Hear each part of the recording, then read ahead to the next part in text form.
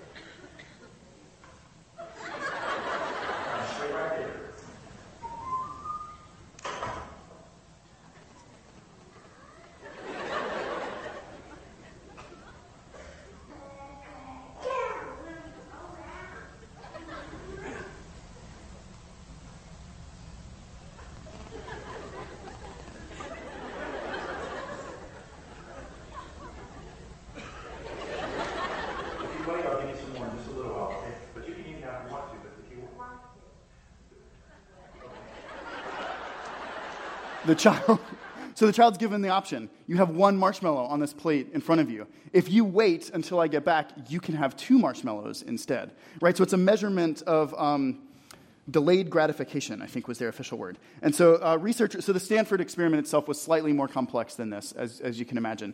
But the research who did it discovered over time that children who were better at delayed gratification turned out to have better life outcomes which they measured by really important things like higher SAT scores and other items. So, of course, there's people who see both sides of the experiment, et cetera. But it's gotten a lot of attention and continues to be something that researchers look at. More recently, a professor at Penn, who some of you might have heard of, Angela Duckworth, has built her entire career around studying what she calls grit. So she's famous. She has a TED Talk, right? That's like the epitome of being famous. She has a book. She actually won a MacArthur Genius Grant, so she is actually famous. Her work has been highly influential in education policy, and she has two main ideas.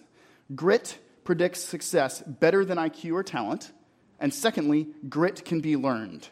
So in the psychological definition, grit is a combination of passion, quote, stick-to-itness, because apparently you can use those kinds of words in a psychological definition, and perseverance. So delayed gratification, perseverance, grit, resilience, passion, endurance, all of those things are what forbearance is. And I think the recent studies there's a lot of attention to how forbearance might make us more successful, make us flourish, make us reach our true potential. And so I like to think about it from a different direction. Here's why I think this is so critical. And as I looked back on why I think and why I resonate with the idea of forbearance, it's not because of the research, but it's because of things that come up in life where you see an example of it and you think, oh, I need some forbearance right now. So for instance, think about a movie that you've seen recently or a book that you've read where a group of people challenge a significant social issue and are actually successful. So Selma, which came out last year, I think is a great example. You watch something like that and it inspires you. You want to be that kind of part of that kind of a movement. Like, so you watch Selma and you think, like, where's a bridge that we can go march over and actually make a difference and have done something significant? So Selma is a slightly fictionalized version of some of Martin Luther King's work. When I was in college, Boycott had just come out, which is the same basic idea. It's just around the Montgomery bus boycott instead of the March Across the Bridge, right? So I watched the movie Boycott with a bunch of friends. We were all really inspired, and a group of 2 or 3 of us who lived in the same dorm together were walking back to our dorm. It's about a 10-minute walk from where we watched the movie back to our dorm. And over the course of that 10 minutes, we went from being really inspired and feeling like this is just such amazing work, how can we be a part of something like this, to being somewhere between confused and I think, not quite discouraged, but like disheartened. So you think about the Montgomery bus boycott. It's an amazing moment in history. Obviously, it probably wasn't as simple to actually do as the movie portrayed, no doubt. But wow, as we walked across, 10 minutes to our dorm, our country needs some moments like that one. And they are so few and so far between. And that's what kind of dampened our inspiration. Why are those moments, like a march on Selma or a Montgomery bus boycott, why are they so few and so far between? Why are there so few leaders like Martin Luther King in the world? So we have social issues that face us in our time, that when history looks back on us, I don't think they're going to seem any smaller, any less significant, any less unjust than segregation or slavery did in their time as we look back on them. And so that brings us to that question, where is our moment? Where is our leadership? How can we see a movement, be a part of a movement, or potentially even contribute to leading a movement that has that kind of watershed moment? The moment that sort of like restructures how everybody thinks about something and everyone acts differently, that brings justice and equality and equal opportunity so that humans can flourish. That's where we ended our conversation in our 10-minute walk back to our dorm. And so I was thinking about this and actually wrote most of this last Monday. And then after the events of this past week, how much more true is this now? To think about how much we need moments like this. So in the 10 years since Boycott came out and since I was in college, I think I've seen a lot of folks working on those types of issues. And I've seen a lot of those kinds of things that I've tried to be involved in. And what I've experienced is that it's easier to veer between idealism on one side and cynicism on the other than to be the kind of flourishing, impactful person that I think we want to be. So we really want to see those kinds of world-changing movements. We really want to see some significant healing. We want to be a part of leading it. And yet, though, the challenging parts, the hard parts, the bad parts of the world keep getting in our way and making it really hard to do those kinds of things. So let me give you an example of what I mean. In the spring of 2010, I was working for a tutoring and academic support program, leading a bunch of folks, mostly just out of college, at West Philadelphia High School, so down the block from here. At that point, they were in the old building over on Walnut that's being converted into condos. So at the time, they had made a lot of progress recently up until then, but a lot of progress probably only measured because the baseline was so incredibly low. 3 years before I was there, so that's like 2007-ish, students were literally frequently setting fires in the hallways. So that was kind of the devolution and the low at which the school climate had reached. So the climate had significantly improved in the couple of years between then and when I was there in 2010. There was a new principal. She'd been there, I think, for 2 years, 3 years maybe when I got there. She was a force to be reckoned with, mostly in a positive way, almost entirely in a positive way. And the district at the time decided to make the school a turnaround school. So therefore, half the staff would be asked to leave, new staff could come in, the principal may or may not be retained. There were all these questions that came with it, and the school would then be turned over to either a charter school or something similar that would operate it and that would turn it around and make it a better place. So I ended up serving on the school advisory council that spring. That was a group that was supposed to be mostly parents. Obviously, I was not a parent. And we were supposed to discuss the 4 applicants, vet them in some way, and make a decision, give a clear decision and a request to the school district about which of the 4 providers we thought would be best to address the challenges at West Philadelphia High School. Of those 4 providers, only one had experience with urban high school turnarounds. There was one more that actually had experience with high schools. The other 2 had literally no experience working with high school students as a turnaround charter school provider.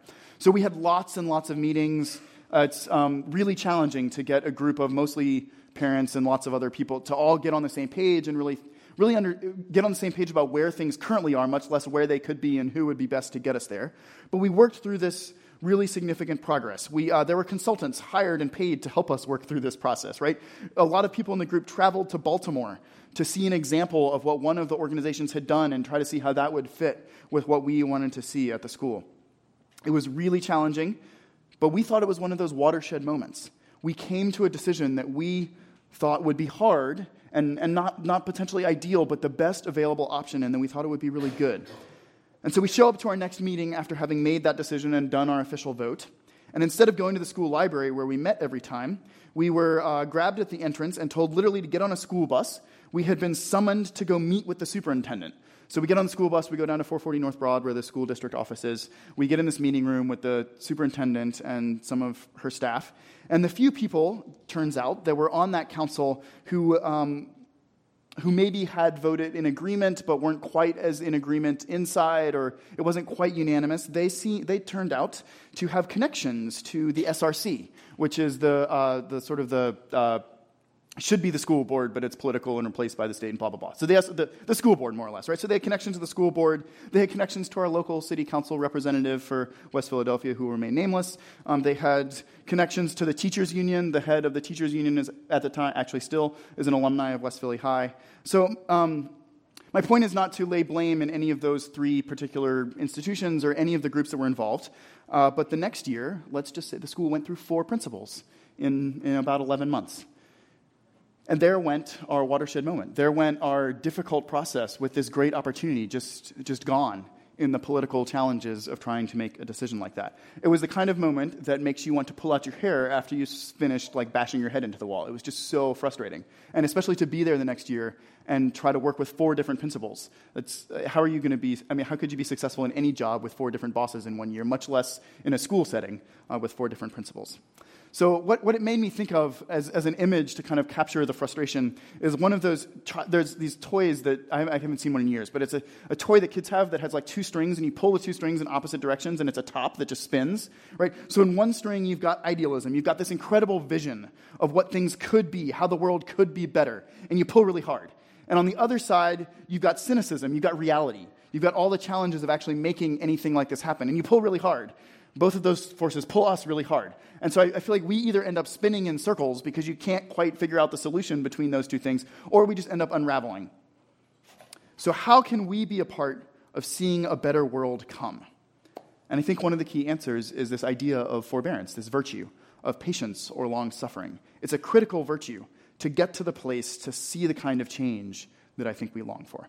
So this morning, we're going to look at another story that's actually been made into an inspirational movie, somewhat less recently in the late 90s. Anyone remember The Prince of Egypt?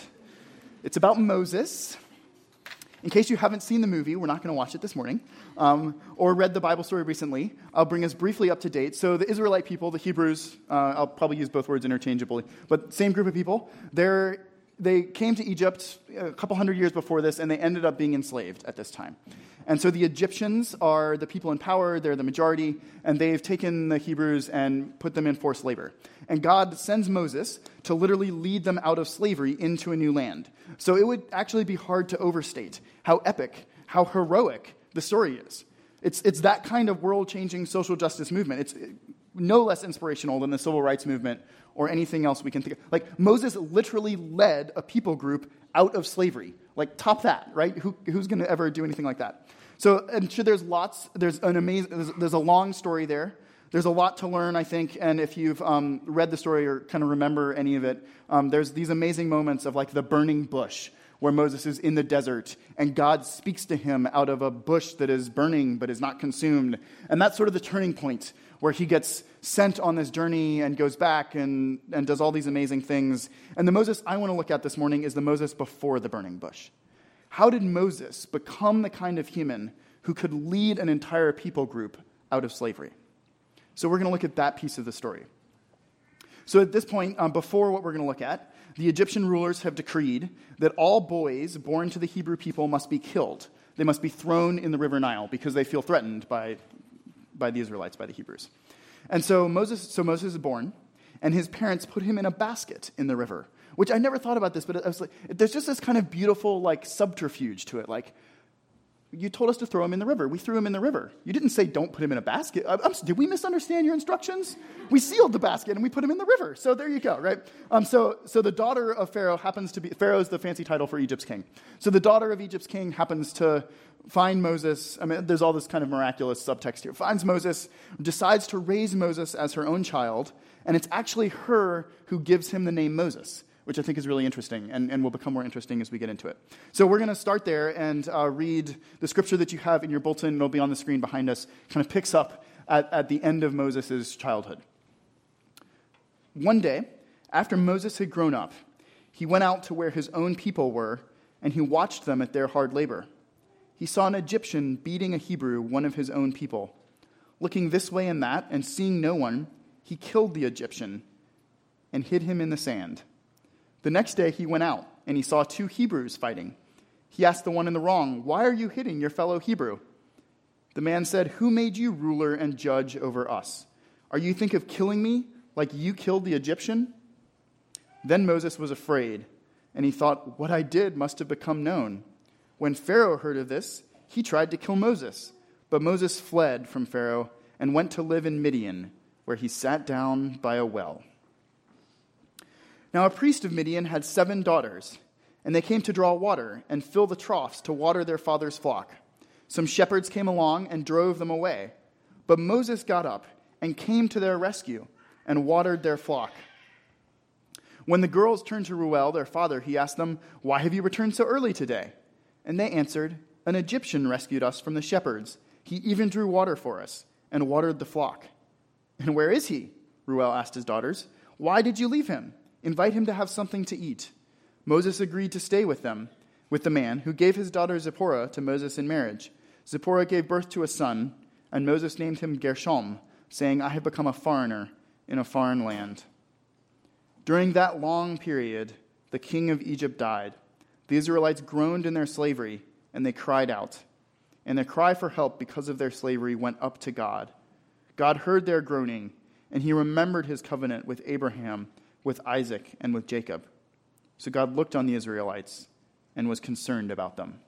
And if you keep reading in the next couple of sentences, you run into the burning bush and so forth.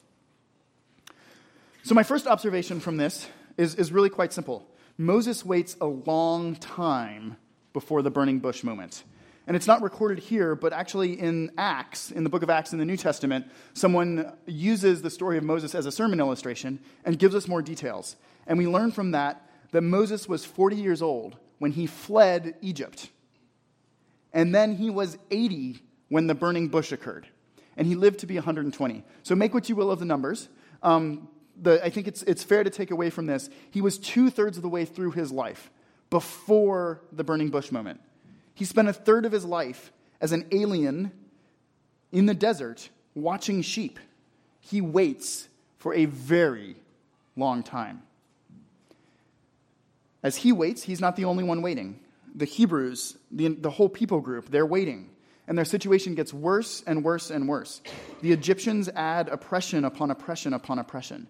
Forced labor, killing all the boy children, making the forced labor harder just to keep them more oppressed. As it says out in the last few verses, the Israelites groaned under their slavery, and they cried out. And out of their slavery, their cry for help rose to God. God also, it appears, is waiting. And you might have noticed as we read through this, or you will now, that God isn't mentioned until the last few verses. We'll talk in a minute perhaps about some of the things that God was doing or where under the surface things might have been happening during this long wait. But for now, I just want to point this out because I think it's very similar to what we often feel when we look at the social change that we seek, or when we even look back at the events of the last few days and the last few weeks. It can be hard to see where God is, to see what kind of action God is taking. And so the people are called to wait, the long suffering that they're called to, the waiting and the long suffering that Moses ends up in. These are reflections of the long suffering and the waiting of God. And that is forbearance. What I think is really interesting here is that it's not presented as an intentional choice or a thing to seek out. It's presented more as an inescapable reality. Moses does not wake up in Egypt one morning and say, I want to be a virtuous person. Let me make small choices to be better at forbearance so that when the time comes, I will have mastered forbearance. He wakes up in the desert, and the time is there. Let me put that in a slightly different way, because I don't want to suggest that we should avoid forbearance until it pops up in our face. I think maybe perhaps the difference between forbearance and love, which we looked at last week, or joy, which we'll look at in one of the coming weeks, you might want to go looking for opportunities to practice love or joy or gentleness or kindness. I don't think we need to go looking for opportunities to practice forbearance. Those opportunities will find us. The world has plenty of trouble that provides more than enough opportunity for us to experience and practice our forbearance. What we need to do is not look for those opportunities, but respond when they come in small ways that help us build the kind of long-suffering, the kind of patience, the kind of endurance that we need.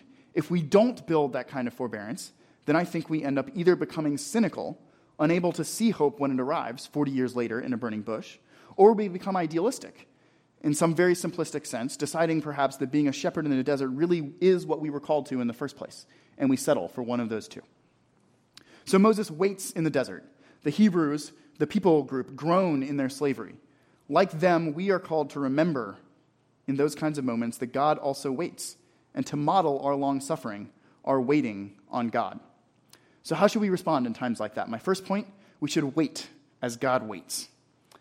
So what does that look like? After the year that the West Philadelphia High School had 4 principals, I ended up moving to a different position in the organization I was working for, and then a year or two later to a new organization. There are others actually in our congregation, there are others in this room probably, who are far more involved and know a lot more about what's happening at West Philadelphia High School than I do right now.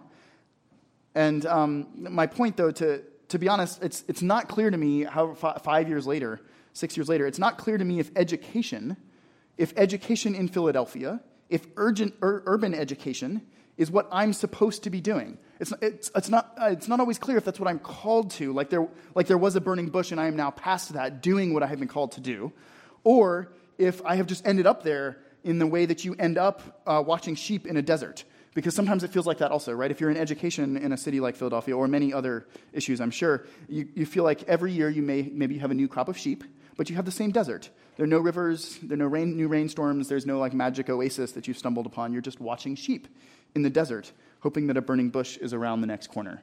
And I think there are days and weeks where I'm still working in education in Philly in a nonprofit, and there are just days that just feel like that, where it just feels like you're watching sheep in the desert. So what it means then to me to wait as God waits is a couple of potential things. One, to remember when I'm waiting that God is also waiting. It's easy, it's normal, I think, to become cynical, to become worn out. But God promises a better future, a just kingdom, a peaceable realm. And you hear Jesus use a lot of that language. Some days I wait by believing that promise, by hoping for it, by seeing the possibility of it. Some days I wait by remembering that God also waits, that even when I can't see that promise or it doesn't seem real, that I'm not waiting alone, that God is waiting also, and that if a just and loving God can wait for whatever reason, I can also wait. Other days, I can't see the promise, and stuff is messy and complicated and thorny, and it doesn't feel encouraging. Like, if God is waiting, that's great, but that just seems really more frustrating than encouraging. And in those moments, I wait in the way that the Israelites waited, with a groan or a cry for help that I hope somehow will come before God. I think it's really interesting to notice in the specific language there, it doesn't say that the Israelites sat down and prayed, with a great spiritual fervor. It just says that they cried out for help and that God heard them. So waiting as God waits, I think, is to wait with God, to wait with God's example, to wait with God's promise, or perhaps to wait with a groan towards God. So wait with God, I think, is how we practice waiting as God waits. The second observation, which is going to lead us to our second point, is that Moses, in what we read here, is a person in crisis. If you didn't notice, Moses has some really significant issues with his identity. Is he an Egyptian or a Hebrew? So he was born a Hebrew. He was born an oppressed slave. But he was rescued by the mercy of Pharaoh's daughter, which means that he was one of the only Hebrew men his age, right? So as he looks around, everybody else knows that something weird happened because he's the only one his age. He seems to have rarely seen the actual oppression, the beatings that his people received. He grew up privileged and sheltered in the palace. He runs away, and when the rescued daughters are asked who saved them, they say an Egyptian, not a Hebrew.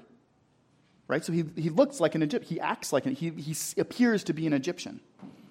He names his first son Gershom because it sounds like the Hebrew word for foreigner, and he says, I have been an alien residing in a foreign land. He's an Egyptian, he's a Hebrew, and he's a refugee. Moses has a very complex identity. And when I think as we start this, a complex identity that he hasn't quite figured out how to make peace with. He also has deep issues with his calling. So somehow he just seems to know that he's supposed to be rescuing people. It's like innate. When something comes up and there's a moment, he just knows, I have to do something. I'm supposed to rescue these people. So he sees the oppression and the slave master beating the slave firsthand, and he kills the slave master and rescues the slave, not recommending this course of action. His first act in seeing the shepherds mistreat the women trying to water their flocks, he drives them away. Like, single-handedly, he drives away an entire group of shepherds to rescue the women, and then he waters their flocks.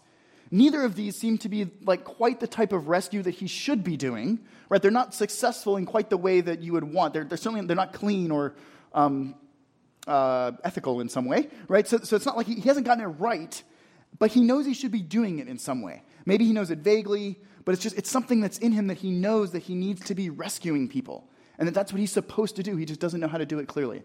And so he has issues with his calling. And then the third part of his crisis, I think it's fair to say at this point that he has some issues with his temperament. He's like really, really impulsive. So he sees oppression and he kills the person. And then he realizes he should run away. And so he runs as far as he can into the middle of the desert. He's too bold. He acts too quickly. Then he goes all the way to the other side, terrified, and he flees. And he's stuck in a foreign land and he sits down at a well. Like, what else are you going to do? He just kind of reached the end of his rope. And in that, I think Moses is much like us. He's got a lot to work through. The seeds of his future are there. So he will actually need each of these crises. But he can't see that yet. And that's my point. His 3 crises are not, in fact, a sign that he's been derailed, that he's a disaster. They are actually a part of his process. All of these things are a part of him. He is, in fact, an Israelite, an oppressed people, a part of an oppressed people group. He is, in fact, an Egyptian. He is actually a refugee. He is bold, and he is afraid. He should be a rescuer of a whole people. His crisis is not because he has something that he needs to abandon. It's not because there's some part of him that he needs to expunge out of himself. He just needs the time and the work of God to get all those parts of himself into balance. And so that's my second point. Crisis may not mean that we have lost our way. It may not mean we're stuck as a shepherd in the desert forever. It may not mean that we have to get rid of some part of our identity or impulse of our calling. Something may yet come of it. Wait to see God's work in the crisis. So, for example, This will come back, so stick with it. For example, during my last summer in college, I had an opportunity to live in an urban neighborhood, which for me was the first time, and to work with a group of folks that were trying to make the neighborhood better. It was a really unique combination. So there was a historic church congregation that was fading. So it was a mainline congregation. They literally hadn't had new members in like decades. And so they were literally like growing old and fading. There were like 10 of them left. And in their fading, though, they had a building and they were in this community that they cared about. And so somehow they managed to bring together two other young, socially active congregations that cared about that community. One that was almost entirely African American and one that was almost entirely white. And so all three of those churches merged into one church, which was really unique and amazing. And they were doing some great things in the community for kids and single mothers and others. And I was there with a group of 6 college interns, just like along for the ride to help out for the summer, which was awesome. So we spent, as you could imagine, a lot of time that summer discussing identity, especially for those of us who, like me, were new to living in an urban neighborhood and being a part of something like this. In the same way that Moses might have wrestled with privilege as someone who grew up in the palace and then observed what was happening to his people. So we had experiences that summer that might have mirrored his first view of oppression. We did not follow up in the same way that he did. So like, for instance, we heard so there was this street that was becoming the kind of new, up-and-coming, hip arts district, and there was energy, and there were people who cared about it, and there was new businesses there, and there was great things about it. But at the same time, there were people that we knew who we sat next to at church every weekend who were losing their apartments because the rent was increasing because of gentrification, because of the artist street, right? So you wrestle with things like that.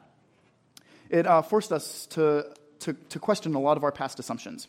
One of the leaders of the internship said over and over, so he was a baseball fan, and he said over and over again, stay in the game. What he meant by that was keep engaging with God. Our job that summer, as we reflected on ourselves, was not to figure things out, to end up with a clear answer, to know who we were or who we could be. Our job was to keep engaging while God worked things out. So that was in the summer of 2003. It's been 13 years since then. Some of the questions that really came to a point that summer are questions that I continue to ask, and with his advice that I continue to wrestle with. So I think and I hesitate to bring this up because there's no way to bring this up and not talk about it for more than 30 seconds, but that's what we're going to do, so make what you will, right? But to be a white male or a white, straight Protestant male, you have a lot of societal privilege. Just take that for what it is or ignore it or whatever you need to do. It's hard to bring up without an hour to talk about it, but you think about all this in a summer like that, and you keep entering those kinds of moments. So this is the question that I wrestle with. How does someone like me, who could be a leader, but who is a part of a people group that has privilege, and how do you lead appropriately in the midst of that? Should I either just not lead and empower others to lead to kind of get rid of some of those privilege and power dynamics, or is there an appropriate way to what is the calling and what is tending sheep in the desert? Should I abandon leadership because so many white men have led in so many bad ways? And there's so many structures that are just not as they should be in the world, referenced the last week. Or what do people of privilege do? So this is a question that I wrestle with. It is not a question that was answered in those 8 weeks that I spent in Portland, 13 years ago. It's not a question that has an answer now. So staying in the game means stop trying to answer that question. There's not going to be a clear moment where there's a resolution. And instead, seek God's voice time after time in each situation where that question comes up. And so that question, as you can imagine, originally feels like a crisis. What is my identity? What is my calling? Now I would say that question is something more of like a familiar friend. It's someone I talk to frequently. It's not cynical. It's not idealistic to ask it over and over and over. It's what's actually needed in reality.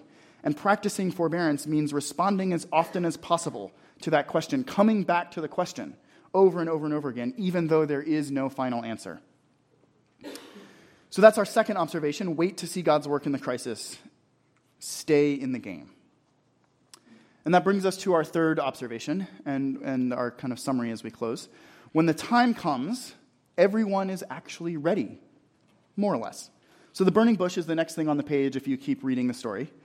And a few important things happen to get everyone to the place where this story turns, where kind of the pebble that starts rolling that causes an avalanche, or I realize some of those metaphors are just really depressing, who wants to cause an avalanche, right? So the seed sprouts and it makes a giant, beautiful tree, right?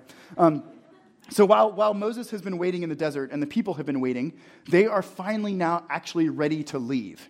And if you keep reading the story, you'll realize that that's really a significant process that needed to happen. And they're actually fickle about this. They do leave, and they get in the desert and on their way, and they're afraid, and they leave, and they want to go back, and their situation becomes desperate enough that they groan under it, and they cry out to God, and they leave, but then they want to go back. And so they're ready. They're not fully, but they're ready. Moses also becomes ready. So later on in the story, it notes that he has a second son during this time, and he names that second son Eleazar, which means God is my helper, because he recognizes, and it explains this, he recognizes that God saved him from Pharaoh. And I mentioned that to say Moses has started over his 40 years in the desert tending sheep to recognize God's work and God's presence in his crisis, which is some progress from where he started. As is often the case, I think when you look back on those things, you can see how they fit together in a way that you can't see in the middle of them. And most of you have probably been catching pieces of this already. So when you look back at the story of Exodus, you would recognize how important it is to have a leader of the Exodus who could be a leader in the palace, who could speak, who knows how to work around someone like Pharaoh. Like you need someone who can speak to Pharaoh. You also need someone who can lead appropriately in the context of of whatever the village is that the Hebrews live in, who knows their language, who understands their culture. And ironically, you're going to very quickly need someone who actually knows how to live in the desert because you're about to take all the people out into the desert for actually 40 years. That's where he spends his last 40 years between 80 and 120. So if you or I were responsible for finding this leader, right, we're looking for someone who is probably of Hebrew descent, but who speaks the language of Pharaoh, someone who knows what to do when they get into the desert with a whole bunch of people, someone who's uniquely bicultural, who probably speaks multiple languages. Where do you find someone like that? Well, you find Moses. Like, who else could possibly have fit what was needed for what Moses needed to do? It's like as if he was born, rescued, parented by Pharaoh's daughter, kicked out of Egypt into the desert just to have the perfect resume for the job that God needed accomplished. Who knows what kind of current challenge that we're dealing with today will become the kind of thing that gives us just the experience that we need when the time comes. Also have to mention that Moses did not exactly jump at the chance to go back into Egypt and rescue the people. And so maybe there's some maturity to that. But if you read the burning bush story that comes next, you'll see that God gets a little bit frustrated with Moses. And I point that out to point out a key difference. Moses is ready, but being ready is different than feeling ready or than knowing you are ready. The people are ready. They have their hesitations, even as they go. Moses is ready. He has his doubts. He doesn't necessarily believe that he's ready, but he is actually ready. And God is ready. God does not have doubts and does not hesitate. And when he is ready, God does not delay. So the focus of our time this morning is on forbearance. Wait as God waits. Wait to see God's work in the crisis. The fruit, the virtue of forbearance, though, comes to life when God moves. And so that's our third point. Wait until God moves, not necessarily until you feel ready.